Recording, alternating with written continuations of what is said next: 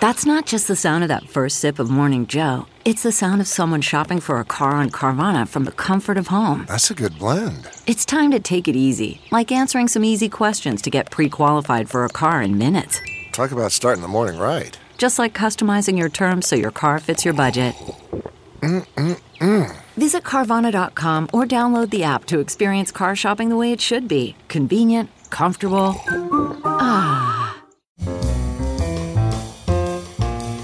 This is Merriam-Webster's Word of the Day podcast for Tuesday, March 30th.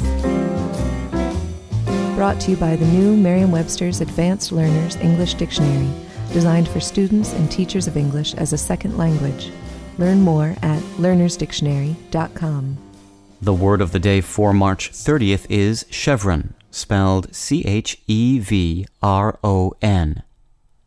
Chevron is a noun that means a figure, pattern, or object having the shape of a V or an inverted V, such as a heraldic charge consisting of two diagonal stripes meeting at an angle, usually with the point up. It can also mean a sleeve badge that indicates the wearer's rank and service, as in the armed forces. Here's the word used in a sentence from Thomas Hardy's novel Far from the Madding Crowd. A young cavalry officer in a red uniform with the 3 chevrons of a sergeant upon his sleeve strode up the aisle with an embarrassment which was only the more marked by the intense vigor of his step. First appearing in English in the 14th century, the word chevron derives via Middle English and Anglo-French from the Vulgar Latin word caprio, meaning rafter, probably due to its resemblance to 2 adjoining roof beams.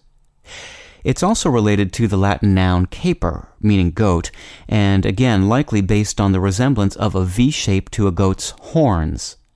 Caper is also an ancestor of the word Capricorn, the 10th sign of the zodiac, represented by a goat. The resemblance of chevron to chèvre, the French word for goat, and our word for a kind of cheese that comes from goat's milk, is no coincidence, as that word derives from caper as well. With your word of the day, I'm Peter Sokolowski. Thanks for listening.